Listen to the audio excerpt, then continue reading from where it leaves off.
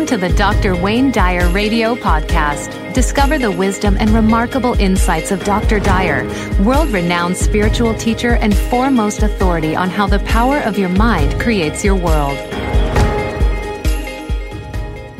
So, you know, it's wedding season, and I just went to a wedding on Sunday. Beautiful wedding. My coworkers here, Danny, and her husband, Ben. Yeah, Danny, our social media person who does a lot of stuff for your website. Yeah, she does. And she got married. It was so beautiful. And, you know, I did finally get to see some of the Facebook pictures of Serena's wedding. And I just loved it. So many great comments and people just wishing you well, and it was just beautiful. Hundreds of thousands, literally, of people reacting. Yeah, it was... Some not so nice comments. You know, we were laughing about that before the show. Yes, it's always interesting that people go on my Facebook page, and I post some photos of my daughter's wedding on the Wayne Dyer Facebook page, and there's people on there telling me how I should have been dressed. Just a small percent, a very, very small number, but you should have been. You shouldn't have been wearing those sandals. I said, well, Jesus wore sandals. You're called Christians out there. That's what you say. Anyway, I always find it's like we talked about before. It's that awareness of being independent of the good opinion of other people. It's such a great lesson. Yes, it is. Hold on one second. I got to cough some. There we go. We use that cough drop. I know. Every morning, I have this similar thing. Just getting started talking. At any rate, I've been posting that. I posted a little video this morning on my Facebook page of myself dancing with my daughter Serena, who's also my co-author of her brand new book, What It Was Like to Be Raised by Weird Parents, or Spiritual Parents, as she calls it. Don't Die With Your Music Still in You is the name of the book. But a lot of people ask me, what did you say? Because I officiated at the wedding. It's my third wedding. I married Ellen DeGeneres and Portia de Rossi 6 years ago. And then my daughter Sky 3 years ago. And now my daughter Serena and Matt. And it was a wonderful, wonderful wedding on the 1st of July. And I made a distinction there because one of the people who's been a great mentor to me and a great teacher in my life, I never had the privilege of getting to know him personally. He passed away quite a while back, but he was here on Maui a lot. His name was Joel Goldsmith. Are you familiar with any of Joel's work? That name sounds familiar. I think you've mentioned him before. I have. The Infinite Way. He's written about over 30 books, and Parentheses in Eternity, and so many other great books. He was a Christian Scientist and a great healer. Wrote a lot of books, and he wrote one called The Gift of Love. And in there, he makes a distinction between a marriage, a human marriage, and a spiritual partnership. And so what I did is I did just a little tiny reading from that for Serena and Matt. And this is what Joel Goldsmith said, and it's one of the great wedding ceremonies. He said, in a spiritual marriage, there's not bondage, but freedom. But this is not true in human marriage. It is true in spiritual marriage, where both recognize that in marrying, they are setting each other free. This is the only thing I have discovered in 30 years of this work that will make possible happy marriages, peaceful marriages, successful marriages, the ability to set the other one free, that each may live his own individual life, and yet share with each other without demanding. In human marriage, a husband has certain rights and a wife has certain rights. But in a spiritual marriage, this is not true. Neither husband nor wife has any rights. They have only the privilege of loving. They have only the privilege of sharing. They have the privilege of giving, but they have no right to demand anything of the other. We do not leave human experience while we hold someone in bondage to our rights. And then I concluded the ceremony with, let us always honor and respect the individuality of the other. Let us remember that no two people have grown from childhood to maturity without developing individual traits of character, of habit, of living. And let us never believe they can surrender these just because they have entered into marriage. Therefore, even sometimes when the ways, the modes, the means of our partner are not completely that of ourselves, let us forget that. In giving them their freedom to be themselves, and as long as they be themselves in union with God, marriage is an indestructible relationship on earth as it is in heaven. So that's from Joel Goldsmith. Wow, and then, that's so beautiful. I love that. So then I concluded it with just a very brief poem from Hafiz, who was a great 14th century brilliant scholar and Middle Eastern poet and Sufi. And he had something called Companion for Life. And I love this, and I concluded it. It says, our union is like this. If you feel cold, I would reach for a blanket to cover our shivering feet. If a hunger comes into your body, I would run to my garden and start digging potatoes. If you ask for a few words of comfort and guidance, I would quickly kneel by your side and offer you a whole book as a gift. If you ever ache with loneliness so much you weep, I would say, here is a rope. Tie it around me. Hafiz will be your companion for life. And I asked them each to be the Hafiz for each other, a companion for life, who, whenever it is that they are suffering or struggling or cold or hurt, that they offer to serve the other. That's the great privilege of a spiritual marriage. So that's how it went. Wow, that's so beautiful. And I think it's a great lesson for people to keep in mind, when you're in a relationship, and I think a lot of times people go into things where they'll fall in love with the possibility of that person or think that they can change that person, right, or kind of mold them into what they feel they should be. And then that's where you start having problems, I think. But to love and accept the other person. Yeah, the whole idea of just being in a relationship is one in which you can just serve the other.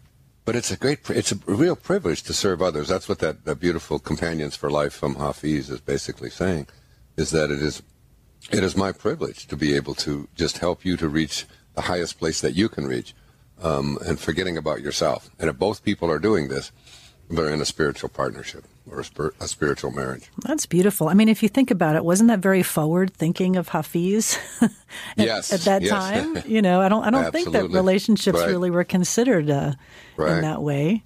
And the same with Khalil Gibran. I mean, in The Prophet, the Lebanese poet, he said, let there be spaces in your togetherness, and let the oceans roar in those spaces.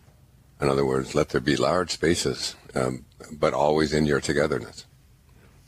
I like that. And I'm going to put a link when I update the description for today's show if people are interested and, they might want to find out more about Joel Goldsmith. I'll put it up there on the site. That's a great idea. And if you want to see me dancing with my daughter as my daughter Sky is singing her beautiful song based on a letter that Serena actually wrote to me, which I put on my PBS special, but seeing it there on Maui, just go on Dr. Wayne Dyer Facebook, and I think it'll be the first posting on there.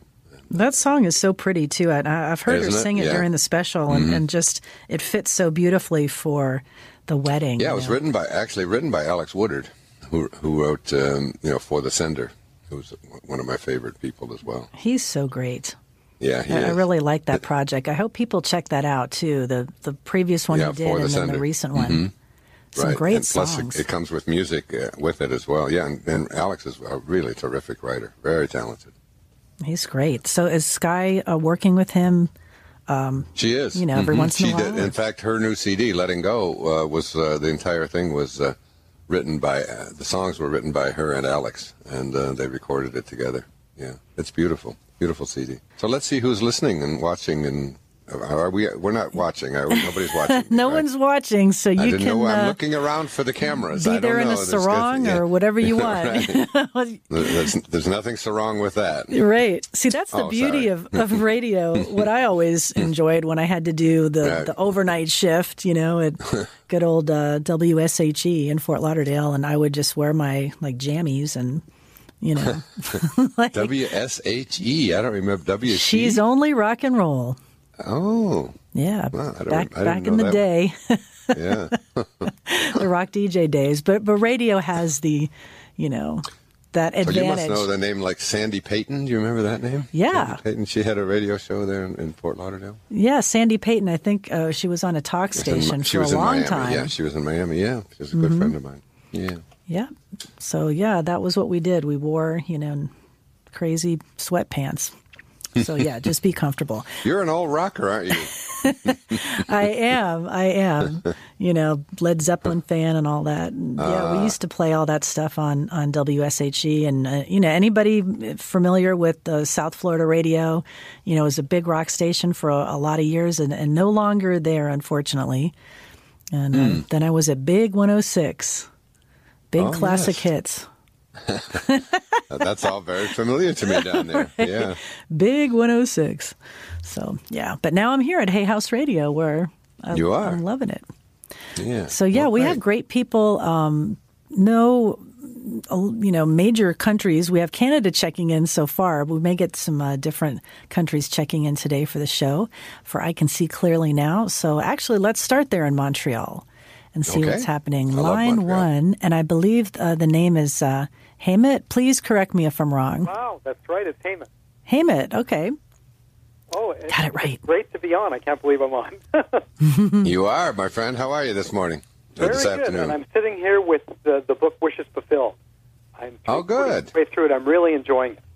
Thank you very much. I appreciate it. Yeah, I love that book. I give it away a lot whenever people ask me about, how to manifest and make things show up in their life. I say, well, there's certain principles that you got to follow, and I tried to outline them in Wishes Fulfilled.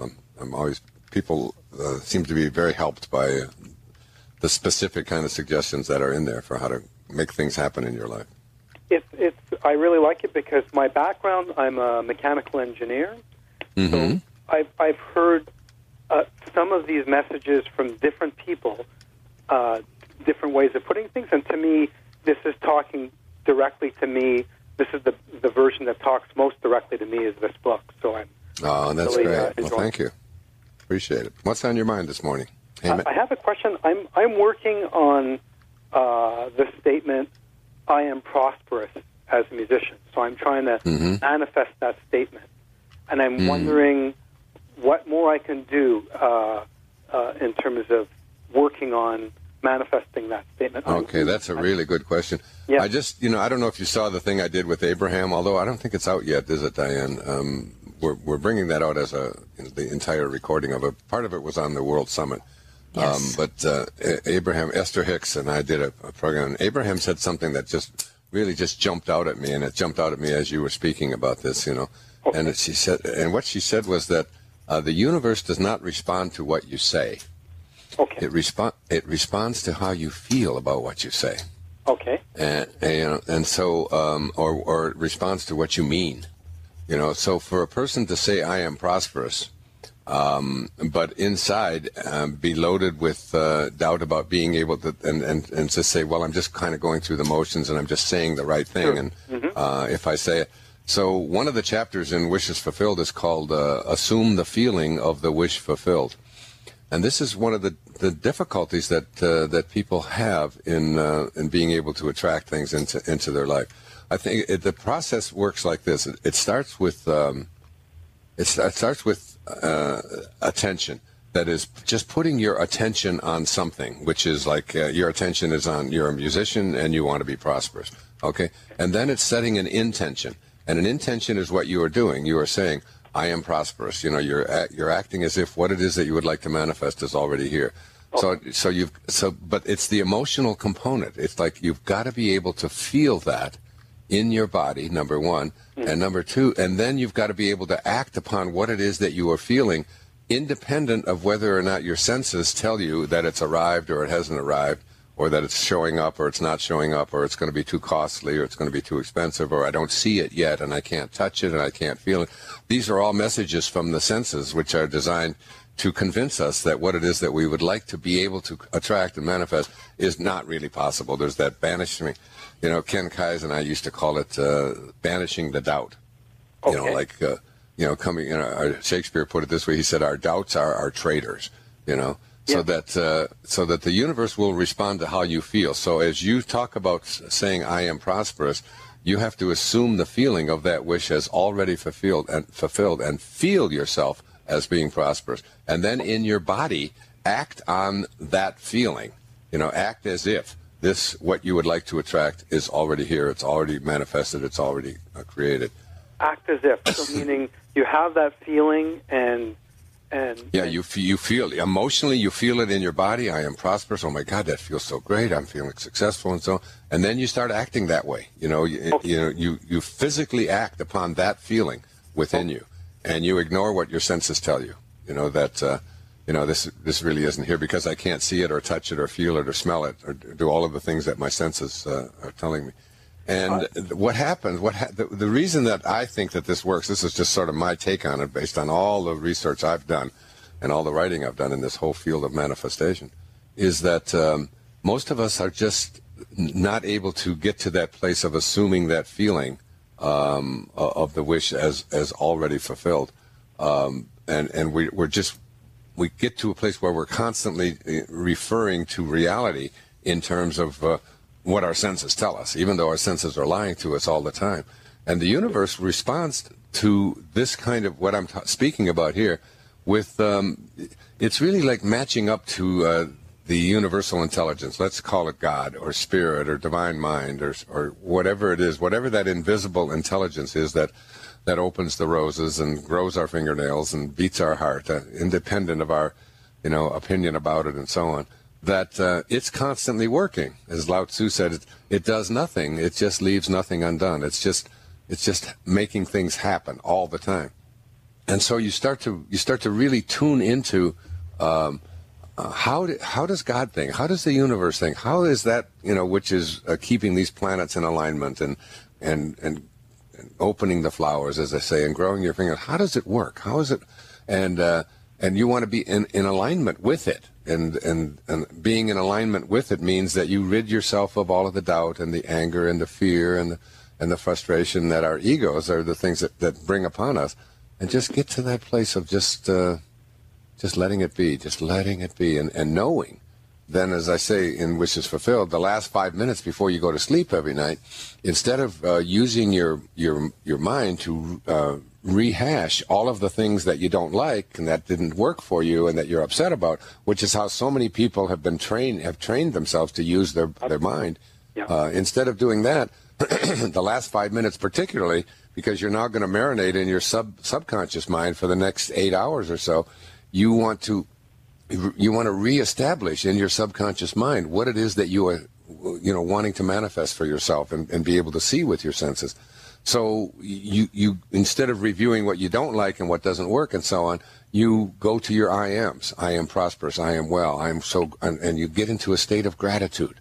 I've noticed that I've been doing more and more of that in my life. I even start out all my speeches by telling my audience how appreciative I am of all of the things that I have been able to do because you people out there have made a decision to listen to what I have to say, or to read what I have written, or to purchase, films and so on. And I'm in a constant state of gratitude about that, So you're in a state, you're constantly and persistently staying in a state of divine love, of just appreciation and love.